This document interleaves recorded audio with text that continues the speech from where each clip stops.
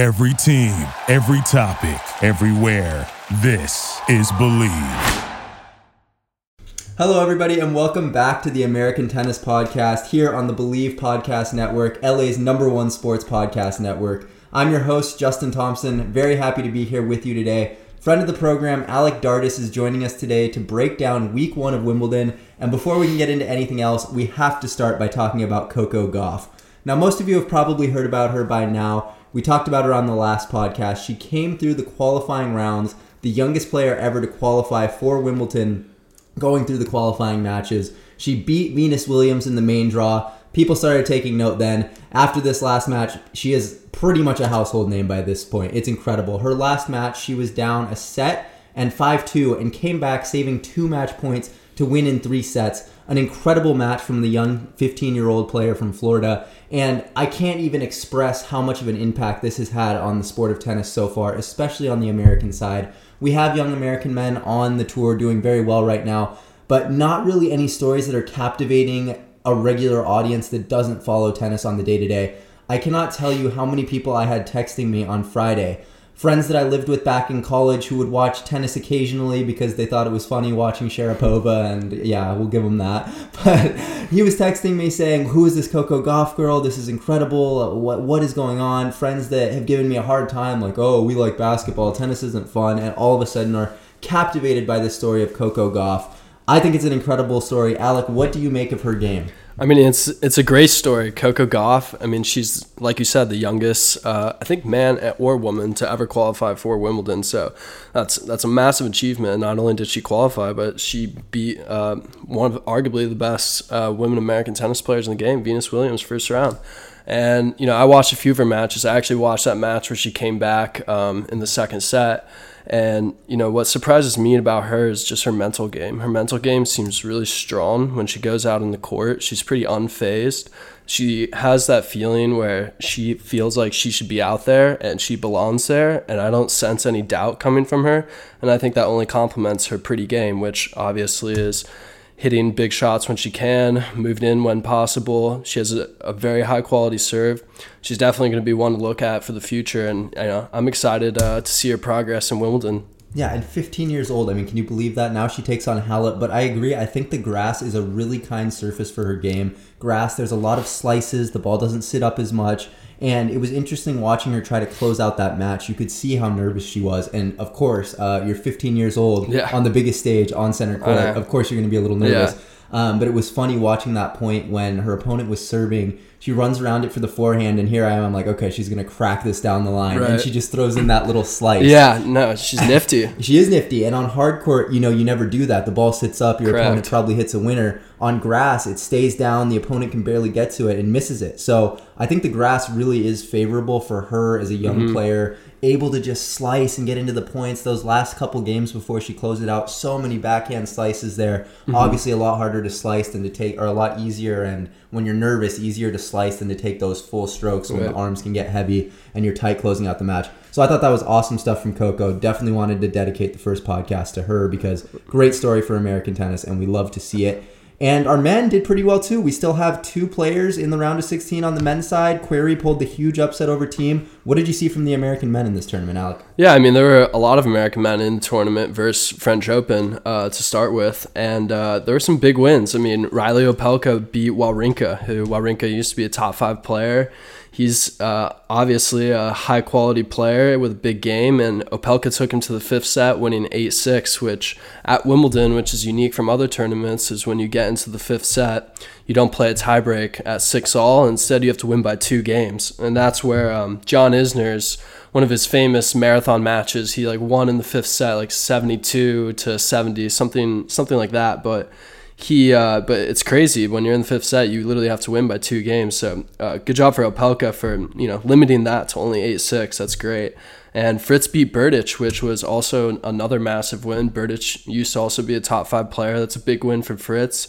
He's coming off of that big tournament win leading up into Wimbledon, and I think obviously he was feeling confident and looking good out there. I was a little depressed he didn't do as well after, but all streaks have to come to an end eventually. But yeah, the Americans did great. I know Tiafoe had a really tough match with Fognini, but he pushed him. He looks good out there. I think Fognini just came up as the better player out there. But yeah, it was great to see. I know Query plays Tennis Sandgren now in the 4th round, I believe. So that'll be a match to watch, and it's nice to know that one American will be getting into the quarters on the men's side and hopefully further. So yeah, there are a lot of good things from the Americans, and Wimbledon's been kind of crazy. There are a lot of big upsets. Monfils lost first round. Stefanos Tsitsipas lost first round as well. Same with Dominic Thiem and Zverev, which are all big names, and they all lost first round. And I think that's what makes Wimbledon fun every year to watch, is the grass is such a unique surface, and really anyone can come to play, and it really takes a different game. A lot what you were saying earlier, a lot of slicing, a lot of volleying, a lot of serving, and it's hard to tell who can do well with what type of game you have. Oh, it's so fun, man. I agree. Wimbledon is just, you can't beat it. It's so classic, so fun to watch, and just such an iconic event around the world. It's amazing. I do want to take a second to give a quick shout out. Tennis Sandgren, I know we talked about him. He's in the round of 16. Took out Simone 8-6 in the 5th, like you were talking about. They'll play until someone wins by 2. Upset the number 20 seed. Huge breakout tournament for Sandgren, now playing Query, a chance to advance into the quarterfinals. Good news is we're going to have one American man in the quarterfinals. Yes. Bad news is one of them has to lose. Unfortunate. Yes. I do want to take a second. John Isner, we were a little uncertain about the foot coming into the tournament. He won his first round over Rudd, a good player, 7-6 in the 3rd. And then a loss that you would think, really he lost to Kukushkin as the number 9 seed, 6-4 in the 5th set. But from what we understand, the foot was bothering him a little bit, and it might not be fully healed. So that does come into play. So give him a lot of credit for getting out there, gritting it out, and giving it his all, representing the Americans well. And honestly, I have nothing but good things to say. I know I'm oftentimes hard on the Americans because I feel that we underachieve and don't do as well as we can for the talent we have. But so far, after week 1, this tournament has been great. I can't wait to see how Coco, Query, Sandgren, all those guys, girls we still have in the tournament, how they do in the next week. We'll break that down for you on the next podcast. But we have to talk about the Nick Kyrgios, Rafael Nadal match. I mean, we can't not That was a great match and very contentious. Very contentious, to say the least. So take us through the history between Nadal and Kyrgios a little bit and what happened out there this time. Yeah, so I think 2 main points to think about between their rivalry is Nick Kyrgios beat Rafa a few years ago at Wimbledon. He shocked everyone. That was a massive win. This one, Nick was a bit younger and wasn't having as much fame as he does now. And then this year in Acapulco, Mexico, they played, and Nadal I believe it was in the 3rd set, and Nadal was up 6-3 in the tiebreak. He missed a shot, close shot. Kyrgios came back, 6-all. I think Rafa double faulted, and then Kyrgios won the title. And that was a crazy match. A lot of bad blood there. Kyrgios kind of over-celebrated in that match. Nadal wasn't too happy at the handshake at the end, barely giving him a little pat on the back. But so there's always been a bit of tension between the two. Obviously, they're 2 very different types of players. Nadal's, much more conservative. He just goes out there, plays the game. He's very respectful. He has all the ingredients you need to be a top pro and to look the top pro. Nick Kyrgios, on the other hand, I think he's way more exciting to watch. I always love watching Nick Kyrgios. He kind of has that feature about him that makes everyone around him, even non-tennis fans, force you to watch him because he'll come up with crazy shots. He's also been kind of under scrutiny for doing underhand serves, which we can talk about that at another time, whether or not that's good or not. But he'll do a lot of between the leg shots as well, but he's really exciting to watch. But that was a really big match. It was in the 2nd round, and Kyrgios was looking good out there. I mean, he got Nadal to 2 tiebreaks. He lost both those tiebreaks. I only caught the last half of the match, so I didn't get to watch the first half, but I was watching the 4th set tiebreak, and what I think happened, Kyrgios was having momentum into that set, and then Kyrgios on the first point of the tiebreak kind of missed this easy volley / overhead, and he knew and everyone else knew that he shouldn't have missed that, especially in the tiebreak. And he kind of just, snowballed down this hill and lost the tiebreak. And, from my own experience, and I think you'll be able to agree as well, it's tough when you miss an easy shot in a pressure situation. It'll definitely, you try not to let it get to your mind, but sometimes it's hard. It's just, such an easy shot, and I could only imagine that what was going through his head. But, yeah, it was a great match to watch, and Nadal was definitely fired up about beating Kyrgios. You could tell in his celebration after. It was almost like he won Wimbledon, but it was a great match to watch. It's just like, it's such a fun storyline to I mean, we have to talk about it on the podcast just because, you know, they're taking shots at each other through the media, and it really, I mean, we don't have a lot of my friends who will text me and say they can't really get into tennis anymore. They're just like, you know, it used to be more entertaining. You had the bad boys, you had Johnny Mack, right, guys that made it fun to watch, and they think now, oh, it's, you know, it is a gentleman's game. We know that, obviously, but to the average viewer, they want some drama like all the other sports provide. So I think it's a great storyline. I think that's one of the reasons why I like Kyrgios for the game. Not only is he so talented, but he does just provide that X factor and that flair. And it doesn't surprise me at all that after that missed volley, it just went downhill from there. It's hard for anybody, but Kyrgios is not exactly known for his mental resilience. No, he's not at all. So let's take a look now at the mixed doubles. I actually find very interesting, primarily because Coco Gauff's male partner, so mixed doubles is a guy and a girl playing together against another guy and a girl, for those of you who might not know. And Coco Gauff, that young American who's been doing so well, taking it by storm. So her partner actually left the partner that he was supposed to play with because he had the opportunity to play with Coco. He was an old friend of hers, so that drew a little bit of criticism. Right. Had that guy's initial partner a little upset because she couldn't find a replacement in time. So, and the mixed doubles have actually been getting some storylines this tournament, and the most notable one to me is Coco Gauff and her partner lost first round, I should say, unfortunately, but she was so tuckered out from that match on Thursday, then she had to play the mixed doubles Friday. That's brutal. Oh, it's so hard. I mean, she's looking ahead to the singles, as she should. But Frances Tiafoe and Venus Williams into the second round of mixed doubles. They play tomorrow at 9:30 against the 12 seeds. Interesting pairing. What do you make of that? I love that matchup. I mean, it's also interesting. It's kind of like a young blood and, you know, old veteran playing with each other and both representing America. What couldn't you love? I hope they do well. I mean, they both have the ingredients to do well, obviously, and I think Tiafoe is actually a great doubles player, and Venus as well. She's played with Serena many times. They've won titles, so I hope they do well. But yeah, I thought that was a great matchup as well when I saw them in the draw. Well, yeah, well said. So I before we end the podcast for today, we're not going to make it too long because it's just the week one recap. On the bigger, you know, once the tournament's over, we'll go over all the storylines in more depth, but we still have to see how things shake out, and we'll cover all of that later. But I do want to talk just briefly again about Coco Gauff. I know we talked about it, but I just think that it is so huge for the sport. You are somebody who appreciates other sports. You like basketball, you like the other sports, and you like seeing Kyrgios interact with the other basketball athletes. I mean, I remember Twitter was on fire when Coco won that match, or in that third round match. I mean, Joel Embiid and all-star NBA players tweeting, wow, this was as exciting as Game 7. I mean, talk about just how big it is to get tennis appreciated and incorporated with the other major sports that are covered here in America. Exactly, you're exactly right. And I mean, that's why I've always loved Kyrgios. I know I've talked a little bit on some earlier podcasts, but Kyrgios does such a great job of bridging those two worlds of entertainment and tennis. Like we said earlier, tennis is usually a closed-off sport, a little bit more of a gentleman's sport. There's not too much controversy or any flair associated with it. But Kyrgios does a great job he's very active on social media. He's constantly networking with NBA players, NFL, talking to them. He's repping jerseys when he practices.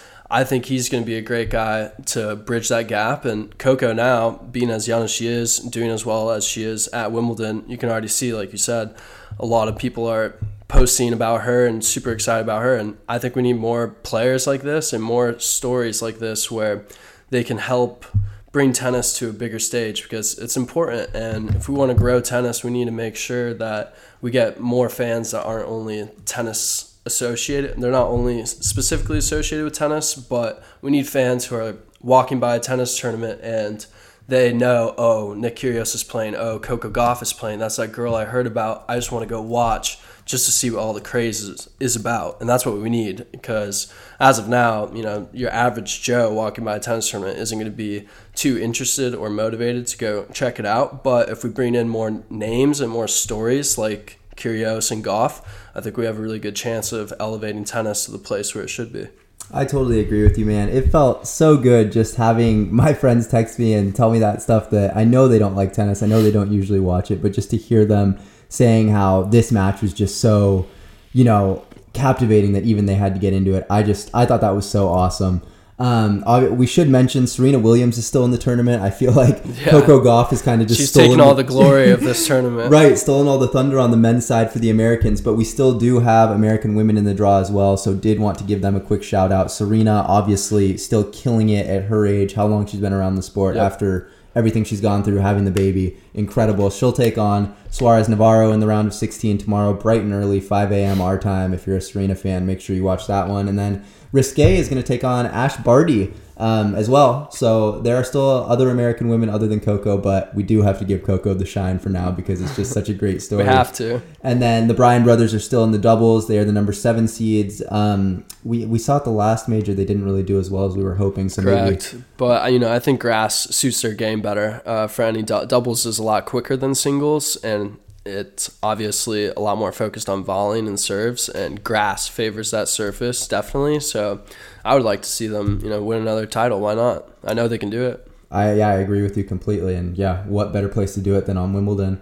So before we end this, I want to hear, obviously, on the men's side, aside from Sam Querrey and Tennys Sandgren, obviously all the Americans are going to want to watch that round of 16 matchup. Any other matches that call out to you there? Fernando Verdasco is an interesting name on grass to be into the round of 16. Yeah, Verdasco's been playing really well, especially for his age, and he wasn't seeded either, which is great to see him in the round of 16. I think Humbert and Djokovic will actually be a good match. Humbert beat his countryman Monfils in the first round, and he looks like he's playing really well. And I also think Bautista Agut and Paire will be a great match. They're kind of similarly ranked, and they don't have similar game styles, which I think will make it interesting on grass, and I'm excited to see how their games are adjusted. But yeah, there's some good matches coming up, and I'm excited for what the quarterfinals, semis, and finals will bring because I really don't know. Oh, man, yeah, I'd love to see Verdasco do well. I know, so we were both members of the same club growing up playing tennis at the same place in Orange County, and I remember one of my favorite Verdasco, well, my only Verdasco player, he was there actually playing there was some futures player at the time who needed somebody to hit with because he had a tournament, and so they called up, the club's best player to try to give Verdasco a hit, and he held his own. He hit with him, He made a few balls. But I remember Verdasco being there and just being so captivated as this young 15, 16-year-old, whatever I was at the time, seeing him just roll up with all that confidence. And such a nice guy, signed a ball for me. I still have that ball somewhere upstairs. But yeah, obviously he's known more as a clay court player being from Spain, but so cool to see him at this age, this stage in his career, be into the round of 16. So best of luck to him. And a quick shout out before we get on out of here to Steve Johnson. He had a great tournament. I know some of my guests have been harder on him in the last few podcasts because they feel that he could be doing better than he is. Also an Orange County up-and-comer who, a lot of us know on some level, having gone to Orange High and then playing at USC. Mm-hmm. So really great to see him have a good Wimbledon, make it into the third round, and then play Nishikori tough. So love to see that from him. And honestly, overall, I'm so happy about how the Americans performed this tournament. I'm so excited to see how it all shakes out. Bring it all for you guys next week. Alec, thanks so much for stopping by today, breaking it all down with me. Anytime. Thank you guys so much for listening to this episode of the American Tennis Podcast here on the Believe Podcast Network, LA's #1 sports podcast network. Enjoy the rest of the week of Wimbledon, guys. It's going to be some great tennis. Enjoy it. We will break it all down for you on the next episode. Thanks for listening. Thank you for listening to Believe. You can show support to your host by subscribing to the show and giving us a 5-star rating on your preferred platform. Check us out at Believe.com and search for BLEAV on YouTube.